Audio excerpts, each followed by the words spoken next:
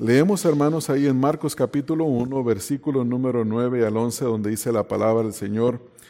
Aconteció en aquellos días que Jesús vino de Nazaret de Galilea y fue bautizado por Juan en el Jordán. Y luego, cuando subía del agua, vio abrirse los cielos y al Espíritu como paloma que descendía sobre él. Y vino una voz de los cielos que decía: Tú eres mi Hijo amado, en ti tengo complacencia. Hemos dado comienzo, hermanos, al Evangelio, al estudio del Evangelio de Marcos, y nosotros estamos bien gozosos por esta oportunidad nueva que nos presenta el Señor de comenzar el estudio de un nuevo libro. Y ustedes, si recuerdan, la semana pasada estuvimos estudiando los primeros versículos del 1 al 8. Creo que volteando hacia atrás fue una porción demasiado grande para haber estudiado, pero bueno, ya está, ya no podemos volver hacia atrás. Pero en el versículo número 1, Marcos presenta el tema de su evangelio y nos dice en el versículo 1 que este es el principio del evangelio de Jesucristo, principio del evangelio de Jesucristo, Hijo de Dios. Y este es el tema que estaremos viendo a lo largo de todo el Evangelio. Comenzando desde el principio de este Evangelio, el tema es presentar el Evangelio de Jesucristo, quien es Hijo de Dios. En los versículos número 2 al versículo número 3, Marcos nos dice que la venida del Mesías ya había sido predicha por el profeta Isaías, y leímos que fue en el capítulo 40, en el versículo número 3, y también por Malaquías, en el capítulo 3, en el versículo número 1, donde Dios había prometido que enviaría al Mesías y que por lo tanto esto sería precedido por un precursor de Cristo, uno que vendría antes de él preparando el camino del Mesías. En los versículos número 4 al versículo número 6 vemos el cumplimiento de esta profecía. Y observen ahí en el versículo 4 donde dice que Juan bautizaba en el desierto y predicaba el bautismo de arrepentimiento para el perdón de pecados. Versículo 5 dice que salía a él toda la provincia de Judea y todos los de Jerusalén, y eran bautizados por él en el río Jordán, confesando sus pecados. Luego el versículo 6 nos describe la persona de Juan y su forma de vida ahí en el desierto. Después, en los versículos número 7 y el versículo número 8, Juan anuncia al Señor Jesucristo y dice que después de él viene uno que es más poderoso que él, reconociendo que Jesucristo es Dios, porque en el versículo número 8 nos dice que Él es poderoso para bautizar con el Espíritu Santo. Entonces, hasta este punto vemos que Juan el Bautista está bautizando. Algunos comentaristas bíblicos dicen que entre el versículo número 8 y el versículo número 9 pasa aproximadamente un periodo de 6 meses. Y si ustedes notan, ahí en esta porción de la Escritura, versículo 9 al versículo 11, comienza con esta frase que dice en aquellos días, haciendo referencia al periodo de tiempo en el que Juan está bautizando en toda la región del valle, en el Jordán, a la orilla del río Jordán. Esta es una porción de la Escritura que también la encontramos en Mateo capítulo 3, versículo 13 al 17, en Lucas 3, 21 al 22 y en Juan 1, 29 al 34. O sea que el mismo relato está presentado en otras porciones también de la Escritura. Y aquí vemos nosotros en esta porción algo que es muy significativo y algo que es muy potente, lo cual algunos comentaristas le han denominado a esta sección la coronación del rey. Dicen que en esta porción del versículo número 9 al versículo número 11 se ve la coronación del Mesías, la unción de Jesucristo como el Mesías prometido. Noten que en el versículo número 9 hay una frase clave, o más bien dicho, un verbo clave que está en tiempo pasado, que dice: aconteció en aquellos días que Jesús vino. Y a esto le llaman la entrada del rey. En el versículo número 10 dice que los cielos se abrieron y el Espíritu como paloma descendía sobre él. A esto le llama la coronación del rey. Y en el versículo número 11 dice que una voz del cielo, la voz del Padre, dice: tú eres mi Hijo amado, en quien tengo complacencia. Y a esto se le llama la anunciación del nuevo rey, en este caso del rey de Israel, del Mesías prometido. Y yo quiero utilizar esa idea para hacer mi mensaje en 3 puntos. El primero, en el versículo número 9, el rey entra para ser coronado. Versículo 10, el rey es ungido. Versículo 11, el rey es exaltado.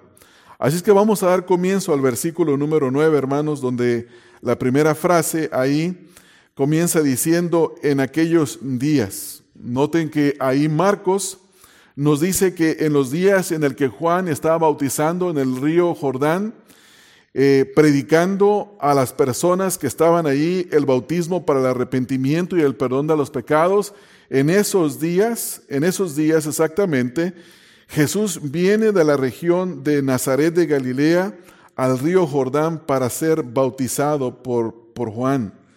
En el contexto, en los versículos número 4 al 5, es bien claro lo que Juan está haciendo ahí en el río. Está predicando el bautismo de arrepentimiento para el perdón de los pecados, y es precisamente en esos días en los que el Señor Jesucristo viene a Juan. Específicamente en esos días, como ya hice la mención anteriormente, se cree que es un periodo de aproximadamente 6 meses. Creo que es necesario, hermanos, observar el versículo y pensar un poco en la geografía del texto, porque nos dice que el Señor Jesús vino de Nazaret de Galilea y fue bautizado por Juan en el río Jordán, ahí en el Jordán. Entonces vemos 3 lugares. Vemos en primer lugar Nazaret, que era el pueblo donde el Señor Jesucristo se crió, y por eso se le llamó a él Jesús de Nazaret. Y vemos también que se cita a Galilea, lo cual es conocido en el Nuevo Testamento como Galilea de los gentiles. Una de las razones por las cuales Marcos dice aquí Nazaret de Galilea es porque Nazaret era un lugar muy insignificante, un pueblo muy pequeño.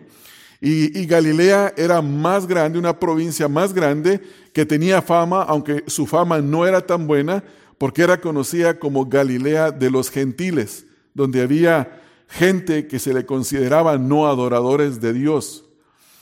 Y la razón por la que Marcos está diciendo aquí que viene de Nazaret, de Galilea, es para identificar el pueblo. Es como si en esta mañana yo les dijera, si alguno de ustedes me preguntara a mí, ¿de dónde eres? Lo más seguro es que le voy a decir, soy de Guadalajara. Yo no nací en Guadalajara. Pero para que usted se ubique un poco, no le digo el nombre del pueblo donde yo nací. Yo nací en un pueblo que se llama Toluquilla. Si les digo a ustedes, soy de Guadalajara, ustedes se ubican inmediatamente, o la mayoría de ustedes saben que es una ciudad grande en México, los que no conocen México, pero si les digo Toluquilla van a decir, ¿qué? ¿Dónde es eso? Les va a causar sorpresa. Por eso aquí el escritor Marcos dice que Jesús vino de Nazaret de Galilea y fue bautizado por Juan en el Jordán.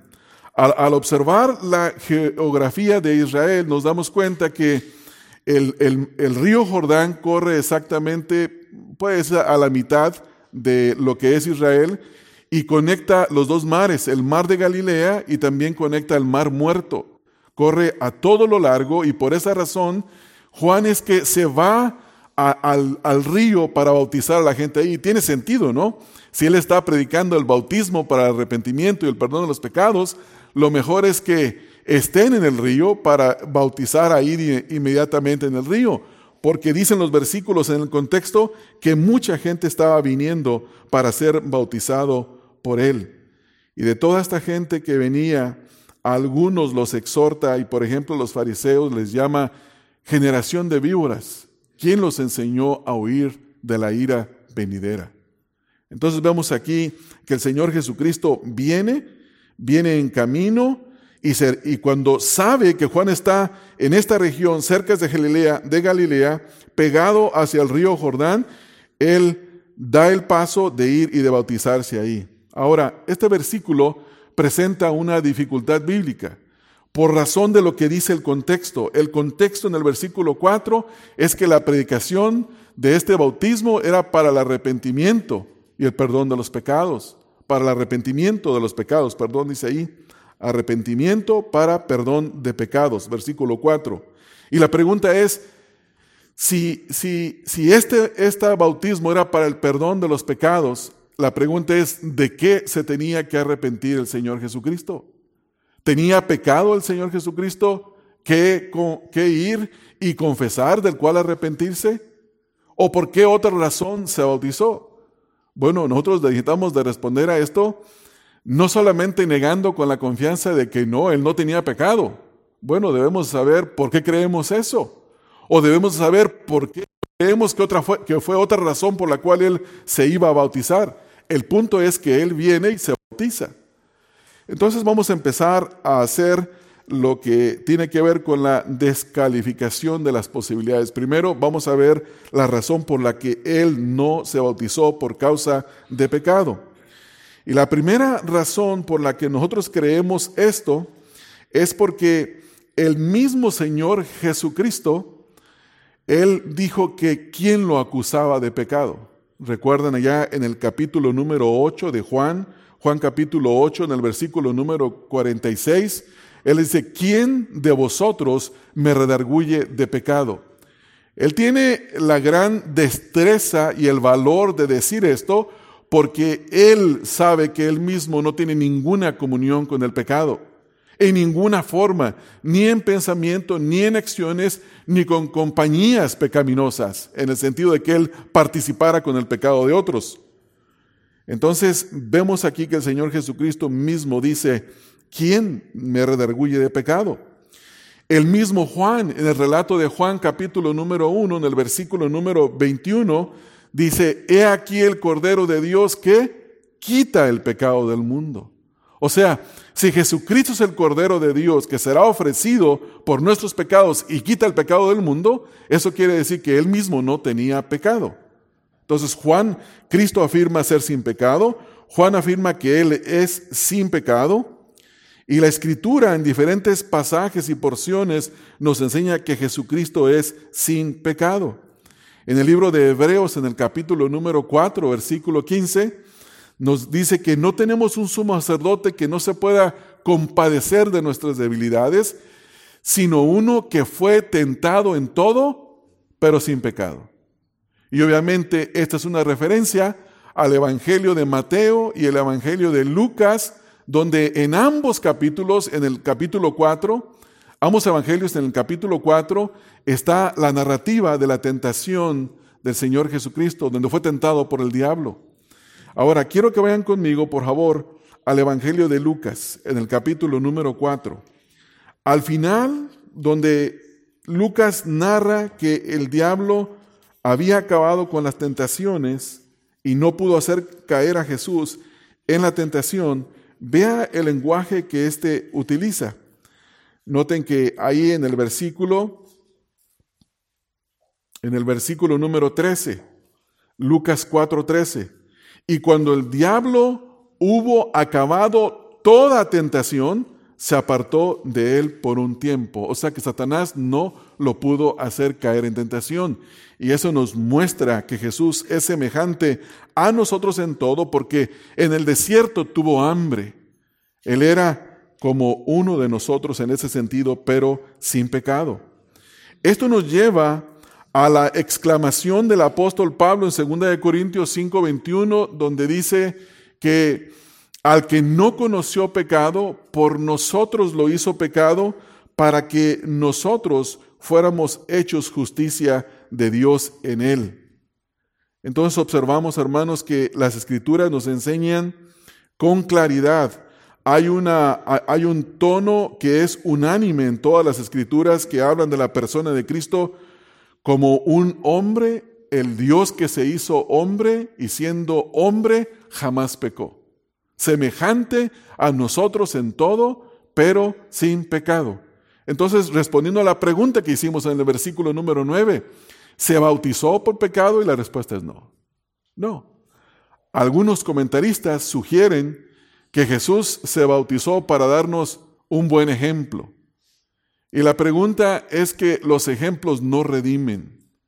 Perdón, la pregunta es, ¿los ejemplos redimen? Y la respuesta es no. Nosotros no ocupábamos un ejemplo a seguir, porque ningún pecador, por causa de su condición de total depravación, no tiene ni el deseo, ni la habilidad, ni la capacidad de poder venir a Dios. No desea venir a Dios y no tiene ninguna capacidad para poder venir a Dios. Entonces, un ejemplo de nada serviría. Entonces, la pregunta sigue: ¿por qué el Señor Jesús vino para ser bautizado? Y la respuesta a esta pregunta es que Jesús vino para ser bautizado aquí por Juan con el propósito de identificarse con su pueblo, identificarse con los pecados de su pueblo. Jesús se identificó con nuestros pecados, sin embargo, Él nunca participó de ningún pecado. Marcos lo dice de esta manera en el capítulo número 10 de Marcos, en el versículo número 15. Marcos capítulo número 10, en el versículo número 15, el Señor Jesucristo explica la razón por la cual Él vino. Dice, porque el Hijo del Hombre no vino para ser servido, y escuche esto, sino para servir y para dar su vida en rescate por muchos. O sea que al descender al agua y ser bautizado por Juan, Él se estaba identificando con su pueblo. Un comentarista bíblico dice, la razón por la que Jesús se bautizó es para identificarse con los pecados de su pueblo, aunque Él mismo estaba libre de pecado. Otro comentarista nos dice, respondiendo a la pregunta, ¿por qué Jesús fue bautizado? Dice, según la propia explicación de Jesús, en Mateo capítulo 3, versículo número 15, dice, porque conviene que cumplamos toda justicia. Y al someterse al bautismo, Cristo obedeció la voluntad de Dios y se identificó con los pecadores. En última instancia, Él llevaría sus pecados para que por su perfecta justicia les fuera imputada. 2 Corintios 5, 21. Este acto de obediencia en el bautismo ejemplificó una parte necesaria de la vida justa que vivió para ser imputada a los creyentes. Entonces, hermanos, volviendo al Evangelio de Marcos, nosotros tenemos en este Evangelio que la razón por la que Cristo fue bautizado, aquí en el versículo número 9, fue para identificarse con nosotros, con su pueblo. Y hay una doctrina que, aparte de la doctrina de la impecabilidad de Cristo, es una doctrina muy notoria en este versículo, y es la doctrina de la imputación, donde la perfecta obediencia de Cristo y el sacrificio perfecto de Cristo, como el cumplimiento de la ley, son imputados a nosotros los creyentes. En el hecho de que Jesucristo haya vivido una vida perfecta, cumplió con las demandas de la ley de obediencia, y el hecho de haber muerto en la cruz del Calvario cumplió con la demanda punitiva del castigo, que la paga del pecado es muerte. Y por esa razón ahora Dios nos ve a nosotros como si viera a Jesucristo. Hermanos, eso es maravilloso. Eso es glorioso. Eso es algo para que nosotros nos sentemos a meditar. Eso es algo para que usted y yo lo pensemos y agradezcamos al Señor por haberse bautizado e identificado con nosotros que somos pecadores y haber muerto por cada uno de nosotros. Entonces, hermanos, aquí encontramos la respuesta en este versículo número 9 a la pregunta que hemos planteado, ¿no? ¿Por qué se bautizó? Pero el versículo nos dice que Él vino de Nazaret, de Galilea, y fue bautizado por Juan en el Jordán. Aquí entonces vemos la venida del Rey. En segundo lugar, vemos que el Rey es ungido, pero aquí es ungido para dar comienzo a su ministerio terrenal. Versículo número 10 dice, y luego, esta palabra, luego, es la palabra que siempre se encuentra. Versículo número 12, luego, o inmediatamente después, lo que dijimos la semana pasada, que 41 veces Juan utiliza esta palabra para decir inmediatamente después, luego, inmediatamente después, dándonos a entender que este evangelio es un evangelio que lleva el propósito de hablar de los eventos de la vida de Cristo, del ministerio de Cristo, de una manera rápida. Él quiere poner lo mayor posible de cantidad de información, y por eso los eventos son rápidos, uno tras otro. Por eso comienza el versículo 10 diciendo, y luego, o inmediatamente después. O sea que es sumergido, pero inmediatamente después, al levantarse, enfatizando, dice, cuando subía del agua, Cristo estaba subiendo del agua. Y obviamente esto es una alusión a lo que nosotros hacemos hoy en día con el bautismo. Cuando nosotros nos somos bautizados en una de las ordenanzas del Señor Jesús, lo hacemos por inmersión, porque este es el ejemplo del Señor Jesucristo. Él fue bautizado y se levantó de las aguas, como dice aquí el versículo. Por esa razón nosotros hacemos el bautismo por inmersión y no un bautismo por aspersión. Dice el versículo número 10, inmediatamente después cuando sube del agua, dice, vio abrirse los cielos y el Espíritu como paloma que descendía delante de él, descendía sobre él. El bautismo de Jesús, como ya observamos, fue en el agua, se sumerge, sale, y en el momento en el que él sale, los cielos le son abiertos, como un escenario de una obra de arte cuando el telón se abre, ¿no? ¿Usted ha estado alguna vez en un teatro? ¿Para alguna obra musical? ¿Para una obra teatral? Y las cortinas están cerradas. Y la gente está en conversación con espera de que se abra. Y de repente, hermanos, se abre el telón. Y la música o la escena de la obra teatral continúa y es desarrollada. Y aquí nosotros vemos la coronación del Señor Jesucristo o la unción del Señor Jesucristo como Rey para prepararlo para el ministerio que habría de enfrentar. Dice ahí, vio abrirse los cielos. Él vio que se abrieron los cielos. Y obviamente no solamente él, porque Juan el Bautista nos dice en su relato que Dios le dijo, al que veas de quien sobrevenga el Espíritu en forma de paloma, ese es el Mesías. O sea que Juan vio la visión. Los cielos se abren, dice el versículo aquí, y al abrirse, dice, y al Espíritu como paloma. Noten, hermanos, que el Espíritu Santo no es una paloma, ¿no? Yo sé que a veces lo utilizamos o se utiliza como un símbolo, ¿no? Para el Espíritu Santo. Pero puede ser eso como un símbolo y ninguna otra cosa más. Pero la pregunta que nosotros nos hacemos es la siguiente. ¿Por qué una paloma? ¿Por qué no un águila? ¿Por qué no otro pájaro? ¿Por qué una paloma? En las Escrituras la paloma es descrita como un animal manso, ¿no? Como un animal tierno. Y la razón por la que, esta es una opinión personal, no me lo tomen en cuenta, si están en desacuerdo conmigo, no hay ningún problema, es que el Espíritu de Dios está viniendo para reposar sobre él.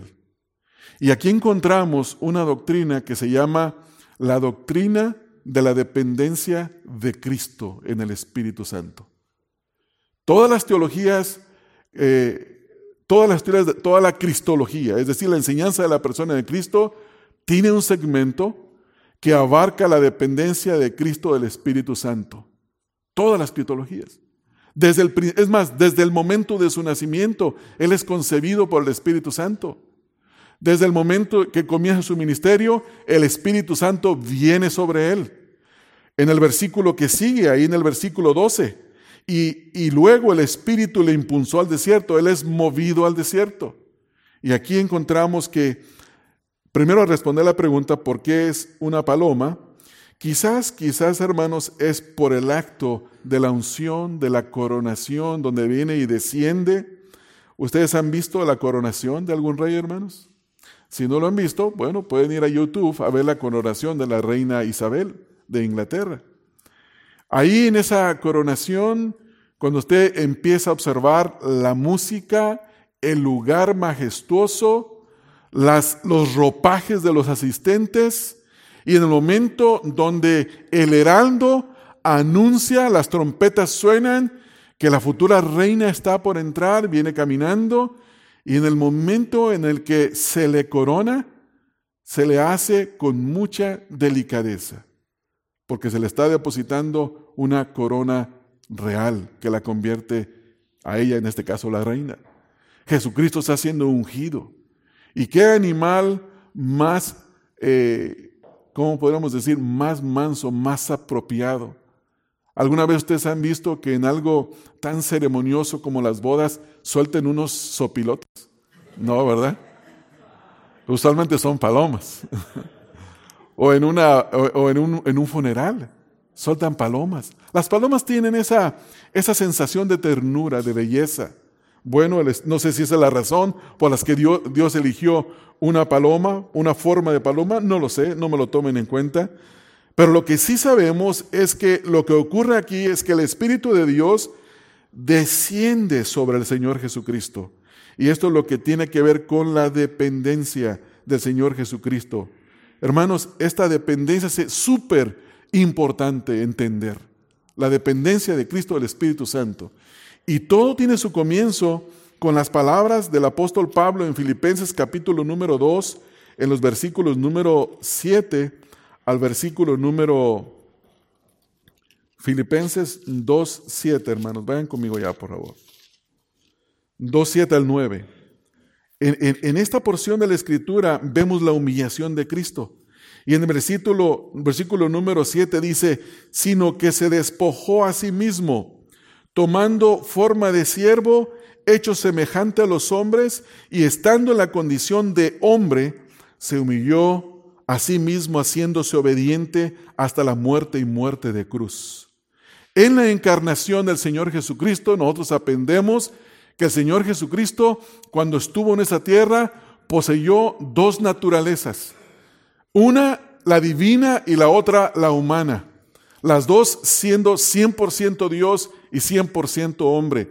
En su encarnación no dejó de ser Dios, sino que puso a un lado su prerrogativa como Dios para ser el siervo sufriente, el siervo obediente de Jehová. Y para eso necesitaba el poder del Espíritu Santo. Sin el poder del Espíritu Santo, el Señor Jesucristo no podría haber hecho su ministerio. No habría el poder. Aquí noten que el Espíritu, volviendo a nuestro contexto, al Evangelio de Marcos, el Espíritu lo impulsa, lo lleva al desierto. Y la pregunta es, ¿por qué lo lleva al desierto? Dice el versículo, para ser tentado por el diablo. Eso lo leemos en los relatos de los evangelios de Mateo 4 y Lucas 4. El Espíritu lo impulsa al desierto. En el versículo 13 nos dice, estuvo allí en el desierto 40 días y era tentado por Satanás y estaba con las fieras y los ángeles le servían. Ahora, ¿por qué Jesucristo fue victorioso en la tentación? Porque el Espíritu Santo lo fortaleció, le dio poder para resistir la tentación. Y esto es algo tremendo, que todo el ministerio de Cristo está bajo la dependencia del poder del Espíritu Santo. Es tanta la dependencia de Cristo que Él no hizo nada, absolutamente nada, aparte del poder del Espíritu Santo sobre su vida. Por esa razón, cuando los fariseos lo acusan de que por el espíritu de Belcebú echa fuera a los demonios, Cristo dice que esa es la blasfemia contra el Espíritu Santo. Porque todo lo que Cristo hizo fue hecho bajo el poder del Espíritu de Dios, nunca bajo el espíritu de Belcebú. Esto es algo serio y nos enseña, hermanos, lo que tiene que ver con la doctrina de la dependencia de Cristo, la cual lo vamos a ver la próxima semana, porque quiero dejarla para el versículo número 12. Pero quiero que ustedes vean, hermanos, el efecto de que el Espíritu de Dios viene a reposar sobre Cristo. En el Evangelio de Lucas, en el capítulo número 4, Evangelio de Lucas, en el capítulo número 4, encontramos que Cristo es llevado por el Espíritu al desierto. Vean ahí en el capítulo número 4, versículo 1. Jesús, lleno del Espíritu Santo, volvió del Jordán y fue llevado por el Espíritu al desierto. Ahora, en el versículo número 13, y cuando el diablo hubo acabado toda tentación, se apartó de él por un tiempo. Versículo 14. Escuche esto, hermanos. Y Jesús volvió en el poder del Espíritu Santo, del Espíritu a Galilea, y se difundió su fama por todas las tierras de alrededor. Enseñaba en las sinagogas de ellos y era glorificado por todos. O sea que enseñaba en el poder del Espíritu Santo. Versículo 16. Y vino a Nazaret, donde se había criado en el día de reposo, entró en la sinagoga, conforme a su costumbre, y se levantó a leer. Ahora escuche la casualidad, ¿no? No hay casualidades, hermanos, para Dios. Versículo 17. Y se le dio el libro del profeta Isaías. Y habiendo abierto el libro, halló el lugar donde estaba escrito: El Espíritu del Señor está sobre mí, por cuanto me ha ungido para dar buenas nuevas a los pobres. Me ha enviado a sanar a los quebrantados de corazón, a pregonar libertad a los cautivos y vista a los ciegos, a poner en libertad a los oprimidos, a predicar el año agradable del Señor. O sea, que el Espíritu de Dios vino sobre él con este propósito, de cumplir con su ministerio terrenal. Sin el Espíritu de Dios, él no hubiera podido cumplir con su ministerio terrenal. Ahora, hay otra parte en la teología que es sumamente importante entenderla.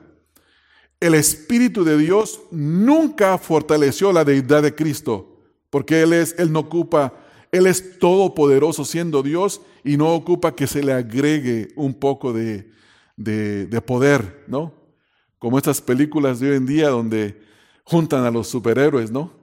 Y se juntan, ya hay películas donde Batman y Superman están en la misma película, ¿no? Porque los dos pelean contra un solo enemigo. No tiene poder uno solo de ellos para vencer a su enemigo, tienen que traer otros que tienen otro poder para vencerlo. No, Cristo no necesita en su deidad poder. Él es Dios todopoderoso. Pero esa prerrogativa se pone temporalmente a un lado y ahora el Espíritu viene y fortalece su humanidad. O sea que, hermanos, como dicen los muchachos, no chirió. Hermanos, ¿él cumplió la ley de Dios? Alguien puede decir, es que pues qué chiste, él es Dios. No, hermanos. Él en su humanidad, fortalecido por el poder del Espíritu Santo, vivió una vida perfecta por nosotros.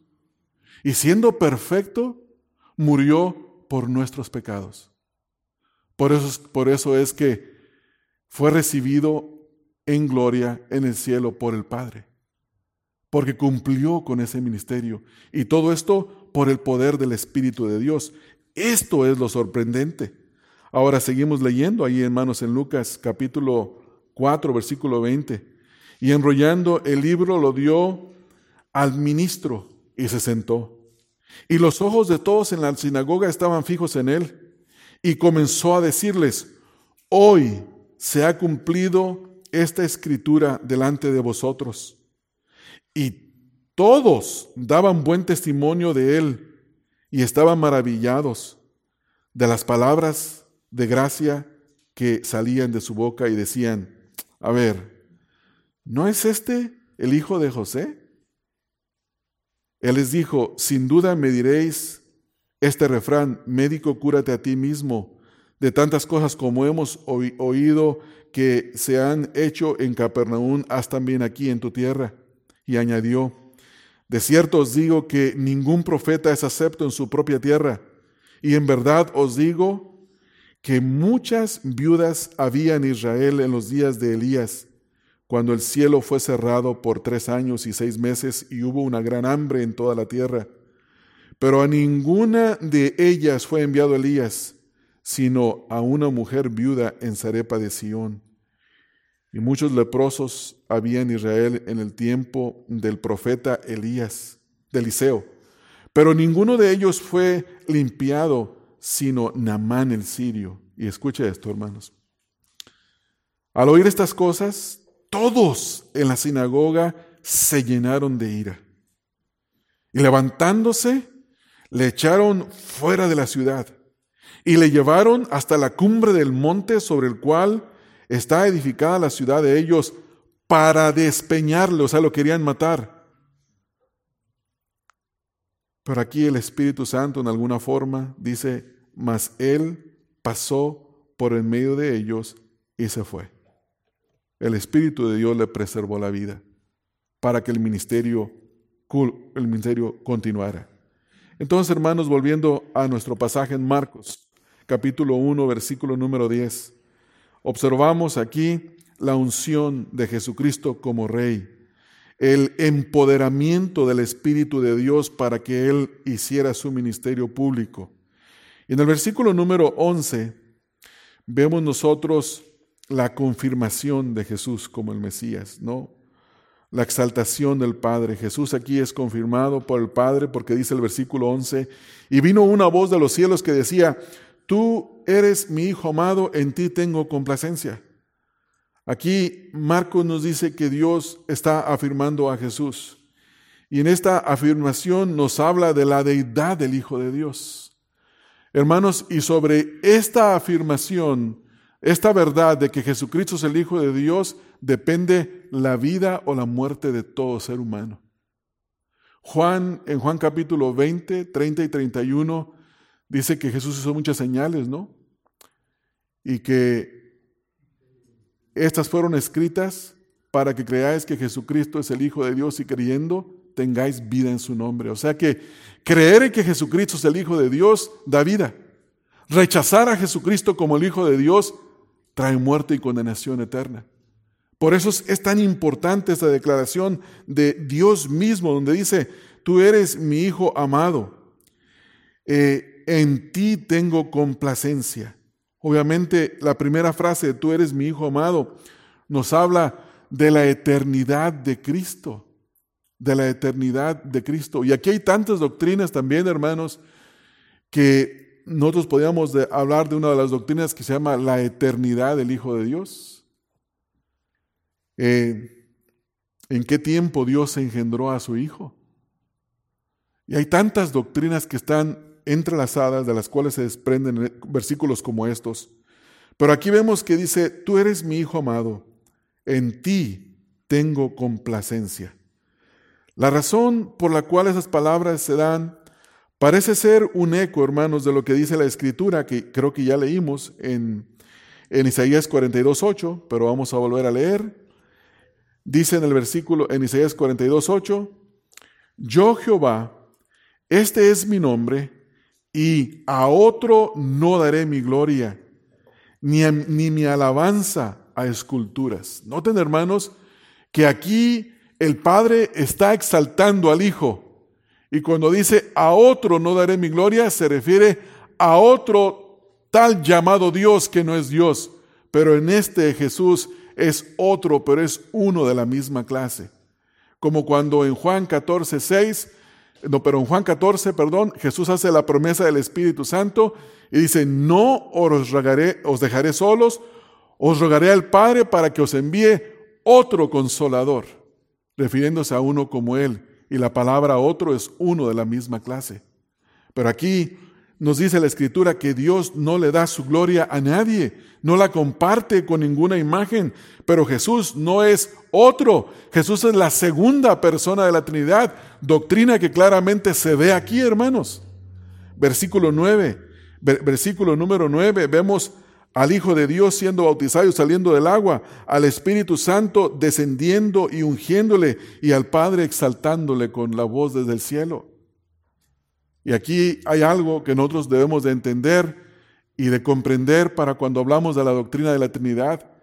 Ya ve que hay objeciones de enemigos del Evangelio que dicen, la doctrina de la Trinidad ni siquiera es mencionada en la Biblia. Hay muchas doctrinas que no son mencionadas, pero son mostradas. Son mostradas.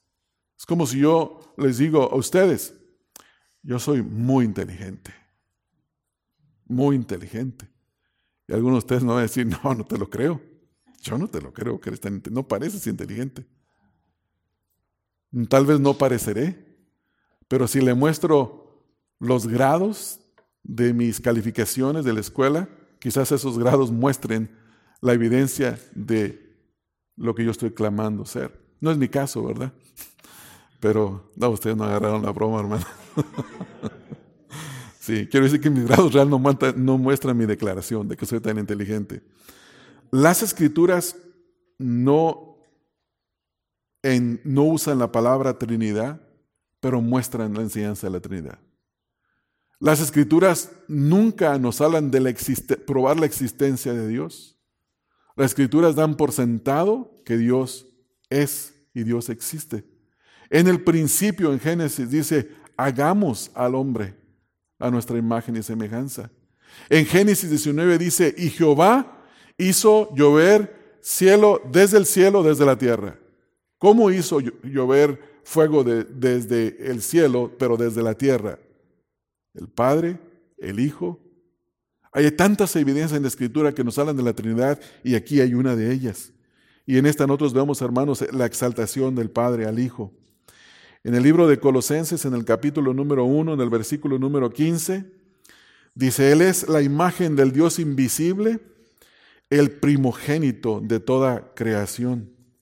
En Hebreos capítulo número 1, en el versículo número 6, y otra vez cuando introduce a su primogénito en el mundo, dice, adórenle todos los ángeles de Dios. O sea que está dándole la prerrogativa de la alabanza a su persona por cuanto Él mismo es Dios.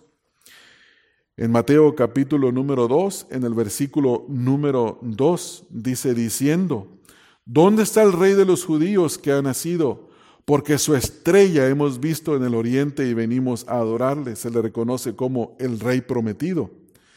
En Mateo capítulo 14, en el versículo número 33, dice, entonces los que estaban en la barca vinieron y le adoraron, diciendo, verdaderamente eres Hijo de Dios. O sea que aquí, en esta declaración de Marcos 1:11, Dios el Padre da testimonio de su Hijo y nos habla de su deidad y nos habla de su vida perfecta, porque vive de tal manera, ha vivido de tal manera que agrada al Padre. Hermanos, esto es algo, déjenme pensar cuando uno no sabe cómo explicar algo y dices que esto está tremendo, le hace un más así, revienta la mente, hermanos. Es difícil de comprender porque nosotros no somos perfectos, porque somos pecadores, porque nunca ha habido un momento en nuestra vida que Dios pueda exclamar eso de nosotros.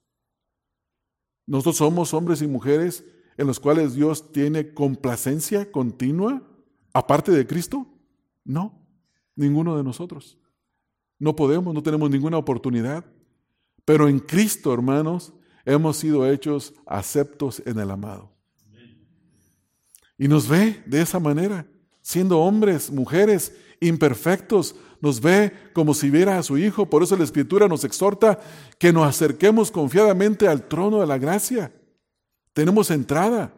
Por eso Pablo dice en Romanos 8 que podemos llamar a Dios Abba, Padre, Padre amado. Tenemos confianza por los méritos de Cristo. Esta complacencia del Padre en el Hijo nos ha sido imputada a cada uno de nosotros. Hermanos, yo quiero cerrar ese estudio con dos exhortaciones. La primera exhortación es adorar al Hijo porque merece toda la alabanza. Adoremos a Cristo. Magnifiquemos a Cristo porque Él es nuestro Salvador. No lo cambiemos por ninguna otra cosa en nuestra vida. No traicionemos a Cristo con nuestra manera de vivir. Exaltémoslo en todo. Él es digno de ser exaltado, de ser adorado, de ser obedecido. Si Cristo es nuestro Señor, sometámonos a su señorío. Él es digno de que nos sometamos a Él. Ahora, hermanos, pensando en esta obra del Espíritu en la vida de Cristo. Esto no solamente en la vida de Cristo, también es en la vida de todo creyente. En Romanos capítulo número 8, un pasaje que nos habla de la obra del Espíritu, de la vida del Espíritu en el creyente. Hay versículos que exhortan algunas cosas que creo que necesitamos de leer, y esta es la exhortación para todo aquel que ya es creyente en este momento. Dice el versículo número 10, pero si Cristo está en vosotros, el cuerpo en verdad está muerto a causa del pecado, mas el Espíritu vive a causa de la justicia. O sea, si Cristo está en nosotros. Y si el Espíritu de aquel que levantó de los muertos a Jesús mora en vosotros, el que levantó de los muertos a Cristo Jesús vivificará también vuestros cuerpos mortales por su Espíritu que mora en vosotros. Y escucha esta exhortación, hermanos. Esto es lo que esta doctrina de la obra de Cristo, la doctrina del Espíritu Santo sobre nuestra vida nos mueve a hacer. Versículo 12. Así que es una conjunción de acción, de sentido lógico. ¿Qué debemos de hacer? Versículo 12. Así que, hermanos, deudores somos, no a la carne, para que vivamos conforme a la carne. Porque si vivimos conforme a la carne, si vivís conforme a la carne, moriréis. Mas si por el Espíritu hacéis morir las obras de la carne, viviréis. Vea la importancia del Espíritu de Dios en nuestras vidas. Él nos resucitará. Él es el que nos da el poder para tener la victoria sobre la carne. Versículo 14. Porque todos los que son guiados por el Espíritu de Dios, estos son hijos de Dios. Note la palabra guiados. Esta palabra tiene que ver con el ser movido, el ser llevado. ¿Se recuerdan lo que leímos en Marcos capítulo número 1, en el versículo 12? Y luego el Espíritu le impulsó al desierto. O sea, lo llevó. Si somos creyentes genuinos, hermanos, nuestra vida debe de ser caracterizada por ser movidos por el Espíritu de Dios. Porque dice este versículo, volviendo a Romanos, porque todos los que son movidos o guiados por el Espíritu de Dios, estos son hijos de Dios. O sea que no son los que creen que son hijos de Dios, no son los que profesan fe en Dios, son los que son movidos por Dios. Versículo 15. Pues no habéis recibido el espíritu de esclavitud para estar otra vez en temor, sino habéis recibido el espíritu de adopción por el cual clamamos Abba Padre. O sea que podemos clamar a Dios para ser libertados. Como dice Pedro en primera de Pedro 5:7, dice, echando toda vuestra ansiedad sobre Él, porque Él tiene cuidado de vosotros. Versículo 16. El Espíritu mismo da testimonio a nuestro espíritu de que somos hijos de Dios. Y si hijos de Dios, también herederos de Dios y coherederos con Cristo, si es que padecemos juntamente con Él, para que juntamente con Él seamos glorificados. Ven, hermanos, la relación, volviendo a Marcos, del Espíritu de Dios. ¿Por qué el Espíritu ungió a Cristo? Para que viviera obedeciendo, haciendo la voluntad del Padre, llegando a la hora de la redención, culminar con la obra de la redención para ser fortalecido en todos esos sufrimientos. De la misma manera, nosotros también necesitamos el poder del Espíritu de Dios, de ser guiados por el Espíritu de Dios. Ahora, hermanos, una nota de exhortación para los que en esta mañana no se identifican con Cristo, no han hecho una profesión de fe, se dan cuenta que viven bajo su propio señorío, o sea que hacen su voluntad, no quieren tomar en cuenta la voluntad de Jesús, no pueden tomar en cuenta la voluntad de Jesús, quizás quisieran, pero no pueden. ¿Cuál es la respuesta? En el libro de los Hechos, en el capítulo número 2, el apóstol Pedro está predicando un mensaje cristocéntrico, donde habla de por qué el Mesías fue crucificado. Y en el versículo número 37, escucharon, y dice que escucharon las palabras que estaba diciendo, y se compungieron en su corazón y dijeron a Pedro, Hechos 2:37, y a los otros apóstoles, varones hermanos, ¿qué haremos? Si en tu mente, en tu corazón está esa pregunta, ¿qué vas a hacer? Escucha, ya has escuchado que Cristo murió por tus pecados, que Cristo se identificó en el bautismo por los pecados de su pueblo, que aquel en que el Espíritu de Dios no mora no es hijo de Dios, no importa cuánto él o ella crea que lo es, no está siendo movido por el Espíritu de Dios. Si no es así, está bajo la ira de Dios, bajo la condenación de Dios, y tú no quieres estar bajo la condenación de Dios. Y de alguna manera el temor de Dios está entrando a tu vida y tú quieres escapar de esa ira que viene. Lo que tienes que hacer es lo que dice la Escritura. Versículo 38. Arrepentíos y bautícese cada uno de vosotros en el nombre de Jesucristo para perdón de los pecados y recibiréis el don del Espíritu Santo. Si te arrepientes de tus pecados y crees en el Señor Jesucristo, la promesa es perdón de pecados y que el Espíritu de Dios venga y more en tu vida para poder vivir la vida cristiana que trae honra y que trae gloria a Dios. Entonces nuestra oración, hermanos, antes de irnos de este lugar, es que al considerar que Cristo necesitó de ser ungido, de ser llenado, de vivir, de andar en el poder del Espíritu Santo, ¿cuánto más nosotros debemos de imitar su vida?